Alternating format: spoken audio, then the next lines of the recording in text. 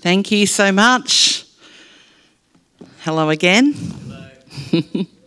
If you are a child or you enjoy colouring to listen, there are some colouring in sheets at the back of the room. There'll be no judgment to anybody who likes to do things while they listen. Just to recap our story so far, because you'll have noticed that we've kind of missed quite a bit of the story of Joseph. So let me do a quick little recap. We know that Joseph was treated badly. He's ended up but God has used all of his situation to be the Prime Minister in Egypt.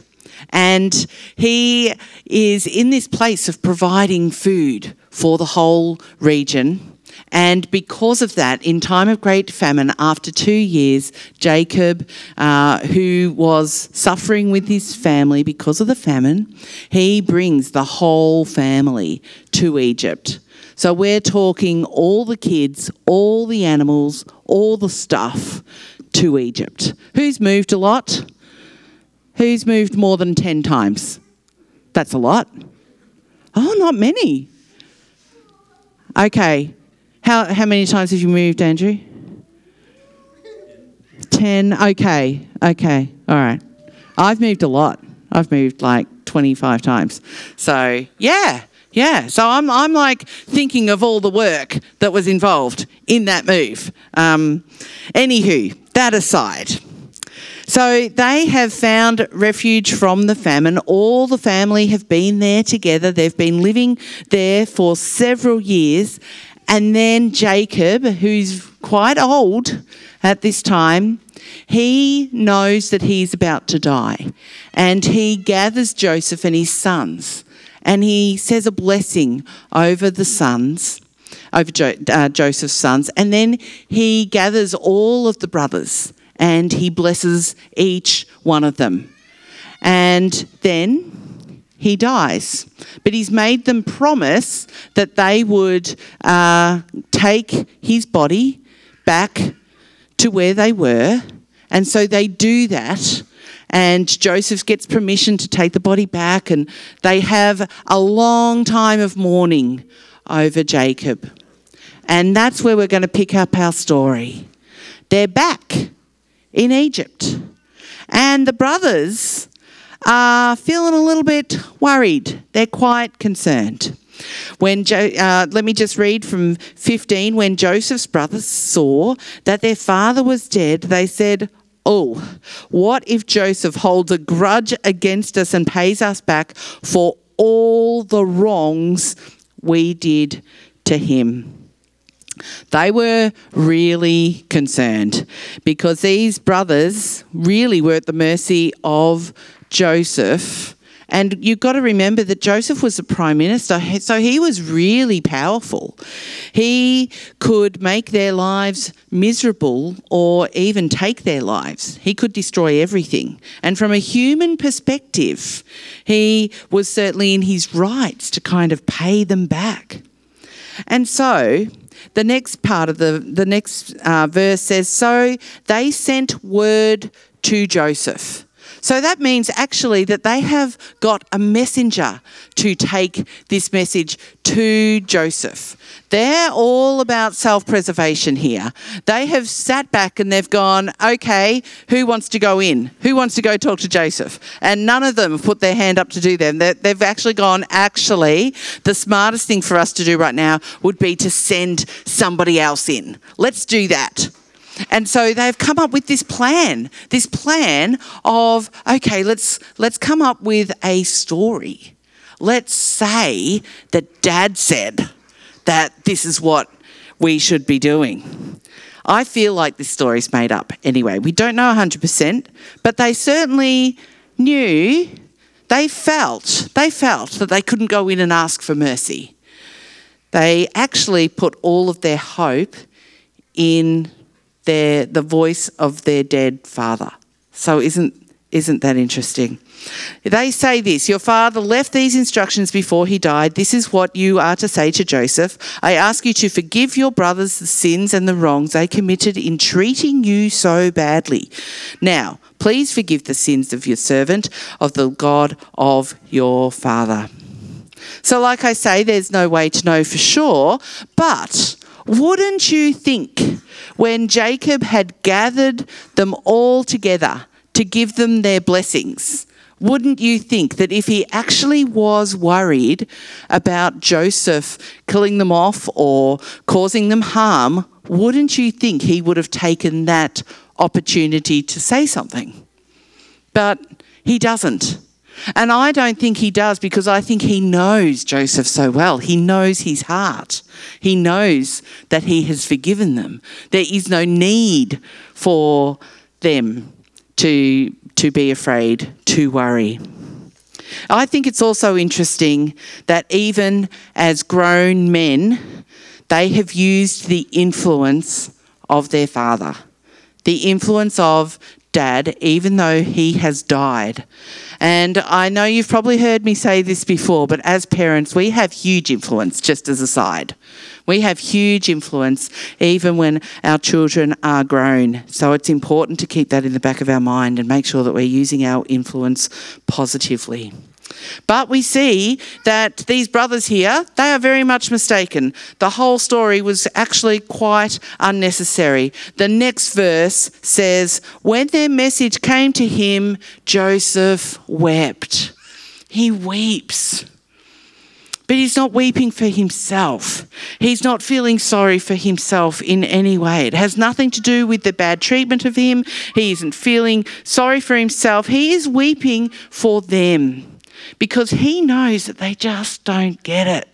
They just don't get God.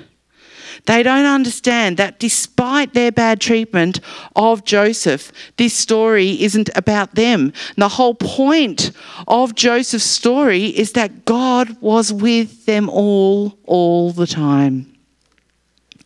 God had been with Joseph at every turn, and everything that Joseph had gone through, he knew that it was through God. I also believe that he wept because it shows how little the brothers thought of him. "Joseph, you really don't love us. Joseph, you actually might hate us. Joseph, now that Jacob's gone, maybe you want to kill us, and maybe you didn't really forgive us back then. You just said the words, but it wasn't in your heart." And they're just doubting that. And I think Joseph wept because they are confessing a sin again that has already been forgiven years ago. And so they've gone, whoa, we are in big trouble. We're in big trouble now. I think they're hiding behind like a curtain, seeing how this is all going to play out and go down. And as soon as they see Joseph weeping, they have really started to panic and they rush in. It says in verse 18, "His brothers then came and threw themselves down before him. 'We are your slaves,' they said."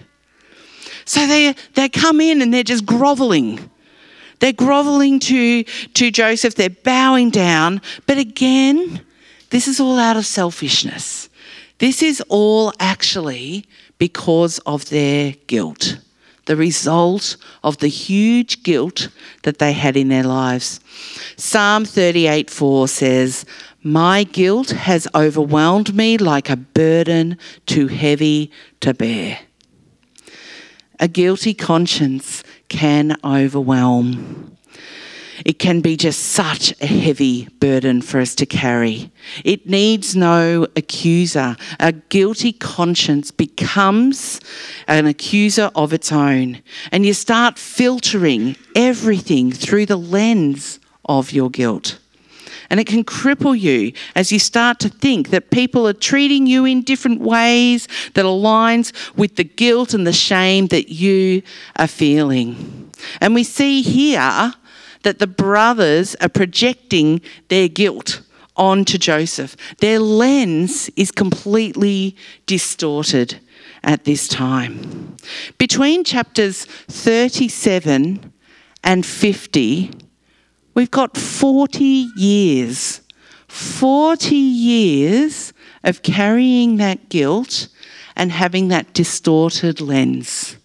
not being free at all because of the guilt that they had carried. It goes on to say in verse 19, but Joseph said, don't be afraid. Am I in the place of God? You intended to harm me, but God intended it for good to accomplish what is now being done, the saving of many lives. So then, don't be afraid. I will provide for you and your children. We see the true heart of Joseph, don't we? He doesn't completely dismiss their actions, though. He's not saying to them that everything was fine. He still describes what they did as evil. And the brothers themselves freely acknowledge that what they did was evil. He's not standing there going, hey, that's all fine, don't worry about it, water under the bridge, it's totally cool. He's not doing that. Joseph is actually being honest with them, and he is saying, when you guys plotted to kill me, that was evil. When you threw me down the pit, that was evil. When you ignored my cries, that was evil. When you laughed at me when I was being tortured down there in the pit, evil. And then when you sold me into slavery, that was evil. It was all evil.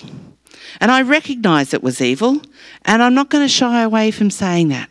And I think that's an important message for us, because we need to call out when things are evil, when things shouldn't be done to us, and when things that are bad happen. It's not okay. It's good to point that out.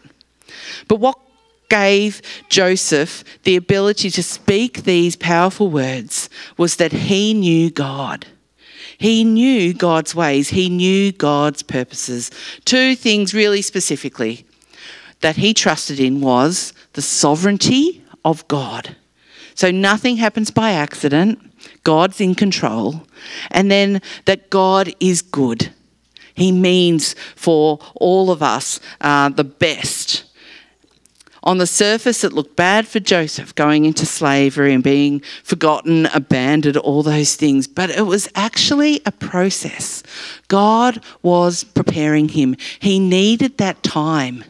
He needed that time so that Joseph was able to forgive his brothers and take that burden off his shoulders. It says in Romans 8, and Mickey said this before, Romans 8:28, and we know that in all things God works for the good of those who love him, who have been called according to his purpose. All things. The good, the bad, the joyful days, the awful days.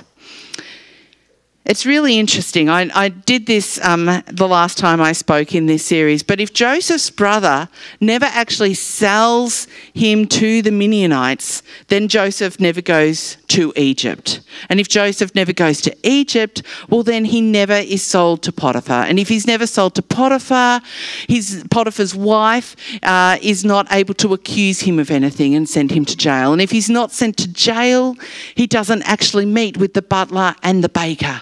And if he doesn't meet with the butler and the baker, he doesn't get to interpret their dreams. And if he doesn't get to interpret their dreams, well, then he doesn't then later on get to interpret the dreams of Pharaoh. And if he doesn't get to interpret the dreams of Pharaoh, he doesn't get to preserve many people alive.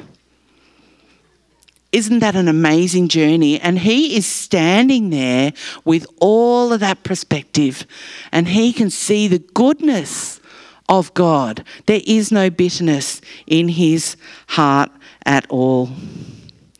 I think many of us want to pray that God would protect us from hardship. We're tempted to, aren't we? We don't like hard. We would way prefer to avoid the hard things. But it's far better to pray that God will use the hardship that is in our life so that we would be more like Jesus. That you would feel God with you in the midst of the hard. So, for example, instead of praying, Lord, please don't let me get that really hard maths teacher this year, which, I don't know, I kind of remember praying that prayer like that. It's way better to pray, Lord, you know what's best for me. Give me whichever teacher will help me to learn the best. And if I get that really hard maths teacher, please let me know that you are sitting right beside me in class. Help me to do my best, be a good example, and to others, and to work hard, and to also not complain. Wouldn't that be a good prayer for us, to be able to do that? This story of Joseph communicates something to us about forgiveness that we need to pay attention to. Joseph had been sinned against to almost an unbelievable extent. And I know that some of you have also been sinned against terribly. And in that, we battle with relinquishing the desire for vengeance, the desire to see those who have sinned against us ruined with just plain old simple hatred in our hearts. The Bible says, vengeance is mine, says the Lord. It belongs to him. So it's actually not our place to take vengeance on anybody. And even though Joseph had the power to do it, he had the means to do it, and it might even look like he had the inclination, he actually didn't. He says, no, forget all of that. I will not stand in the place of God. I can let it go and I can leave it up to God. It's up to him, not me. God's power to redeem and to restore was even greater than anything else. I'm not going to certainly minimise how bad things happen to us, and there's some awful things that have happened to people in this room in the past. But that's not the end of the story. Joseph actually proves to us that no matter how bad we've had it, no matter what has happened in our life, no matter how mistreated or abused, it actually doesn't have to affect our future. Had Joseph carried that bitterness with him, God would not have been able to use him. He would not have been able to flourish. The bitterness itself would have held him back. I see something about our relationship with Jesus here. It's very powerful. There's something about the idea that Jesus is ready to accept anything that we have to offer him. Jesus is actually ready and waiting for us to bring anything to the cross. Because of what he did on the cross, he has done the work for us. And we can take anything at all. We can take the bitterness, that desire for revenge, and take it to the cross and allow him to do that work inside us, to find that freedom. But in order to do that, you need to bring the real you to Jesus. You need to be open. You need to tell him all of it. Because when you bring the real you, not the phony you, not the churchy you, not the, image that we present to everybody else, but when you bring the real you, he can transform your life. The brothers weren't doing that, and Joseph wept as a result. God's desire is that every person would come to know him and accept that free gift of grace that rescues us from our sin, from what is hiding on the very inside of our soul. Bring it to God so that he can lift that load, wipe that slate. And then Joseph says in his response, he says, he reassured them and spoke kindly to them. Isn't he lovely? He has seen their need and he's going, guys, don't worry. It's going to be okay. I will provide for you and your little ones. And then he's comforted them and spoken kindly. Despite everything, Joseph just throws love at his brothers. Joseph's response is to replace their doubt and guilt with love, compassion, and kindness. So then we come to the next part of our story. And This is really, you could kind of miss a lot in this next part of this passage. But between Genesis 50, 21 and 22, there's now 50 years have gone past. So just fast forward 50 years, and it says Joseph stayed in Egypt along with all his father's family. He lived 110 years and saw the third generation of Ephraim's children. Also the children of Machir, son of Manasseh, were placed at birth on Joseph's knees. How beautiful is that? What a beautiful image of family, of flourishing. I reckon he would have been a fantastic grandfather. Just think of all those stories that he had. He had a lot of stories. And he also, I think, when they had babies down the generations, they have brought their babies to him, and he has blessed each of the babies. I love the idea of blessing. Blessing our children is a beautiful, beautiful gift. It allows them to see how God sees them and their purpose for him. If you want to know more about blessings, come and have a chat with me after the service. I can show you what it involves and help you with that. So, Joseph spends the rest of his life just being a grandpa, being the prime minister, and God has been faithful. And then it goes on to say in verse 24, then Joseph said to his brothers, I am about to die, but God will surely come to your aid and take you up out of this land to the land he promised an oath to Abraham, Isaac, and Jacob. And Joseph made the Israelites swear an oath and said, God will surely come to your aid, and then you must carry my bones up from this place. All of his life, since he was a teenager, Joseph had lived in Egypt. But he knows that that's not where he belongs. And I love this passage because he is saying, my heart is not here. I am not an Egyptian. I do not want that for me.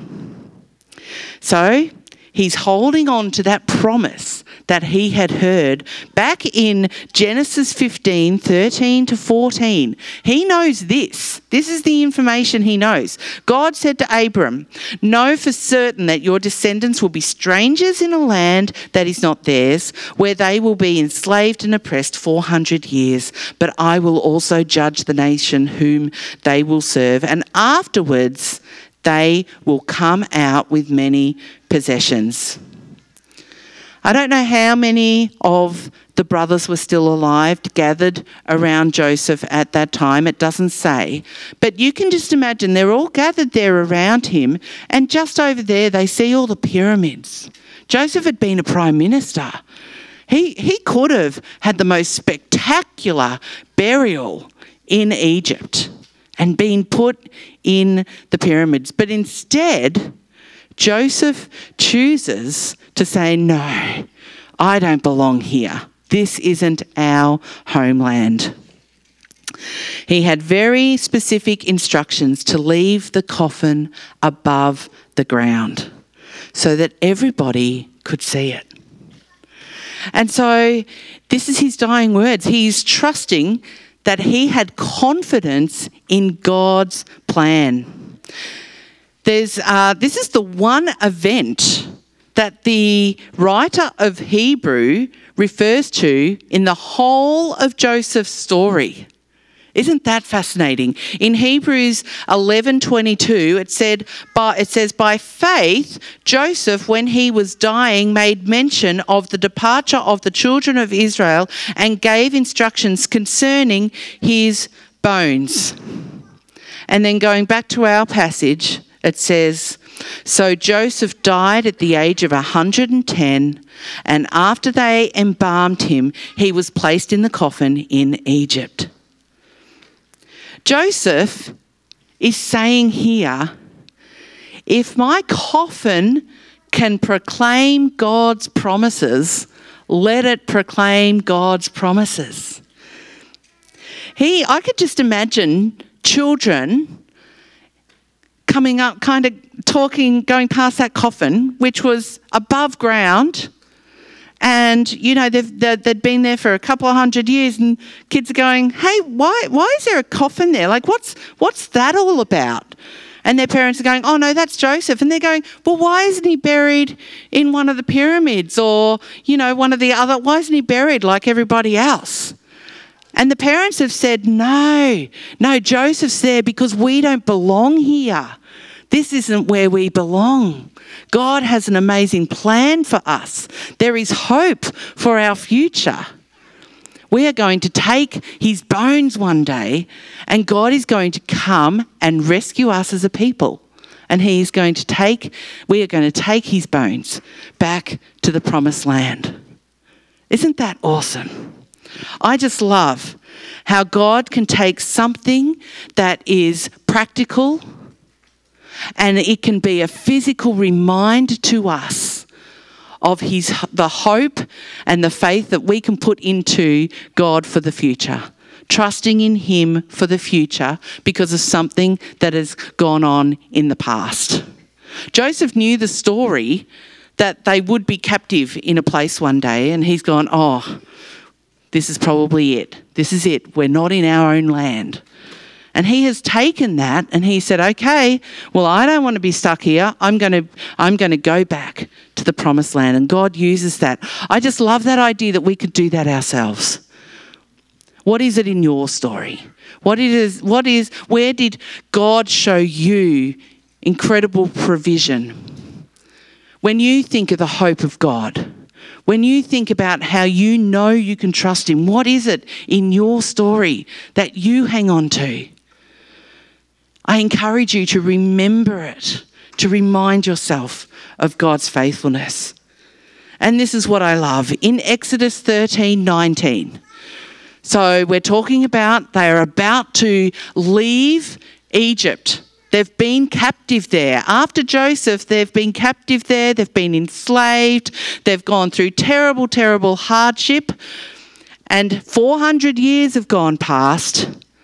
And it says in 13:19, when they're about to leave Egypt, Moses took the bones of Joseph with him because Joseph had made the Israelites swear an oath. He had said, God will surely come to your aid, and then you must carry my bones up with you from this place.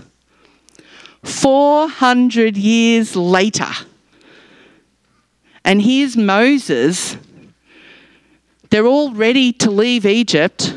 I spoke before about how moving can be hard work. They had to gather everything, and then before they left Egypt, they actually gave them all of this silver and gold. They were loaded up, and then someone's gone, hey, don't forget those bones. We've got to take those bones. Remember that?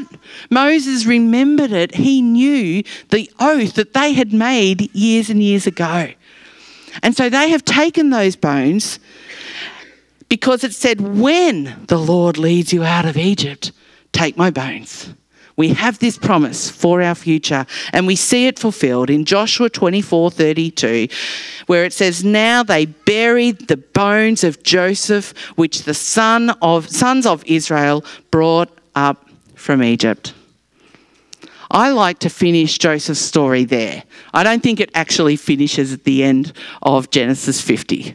I think it finishes when he has, even his coffin had brought hope to the people living in Egypt for hundreds of years. These chapters that we've been studying, they just show so much the faithfulness of God, the goodness of God, the faithfulness not only to Joseph, but his people. I think it's also tonight shown us how we can be released. We can be released from guilt, from shame. We can be forgiven, and we can be released from wanting vengeance. That is my hope tonight, that we would just humbly come before God and give him those things, bring those things to the cross. Why don't you pray with me? Lord God, I just thank you so much for the story of Joseph. I thank you, God, that we can see so much of your faithfulness in it. I thank you, Lord, that it gives us this incredible perspective. Lord, I just want to pray that you would be with us and you would guide us as followers of you. I pray, God, that we know that we are able to come and bring whatever we need to the foot of the cross. We can just hand over to you whatever it is that we are carrying, and you can do the work in us, Lord. I pray that we would do that so that we would be able to find the freedom, the kind of freedom that Joseph had so that he was able to flourish for decades as he leant on you and your promises to him. Lord God, I just also pray that we would be reminded of the times in our life that you have been just so faithful, that we could hold on to those times, be reminded of them again and again and again, and that we would even tell the next generation about those times as well. Lord, I know that this isn't our final destination here either. Lord, I pray that we would have a heavenly perspective as we live out our faith. So God, I just pray a blessing on us all tonight. I pray that you would go with us. I pray that we would truly know you in whatever we face in the coming week. I pray all of these things in Jesus' name. Amen. So thank you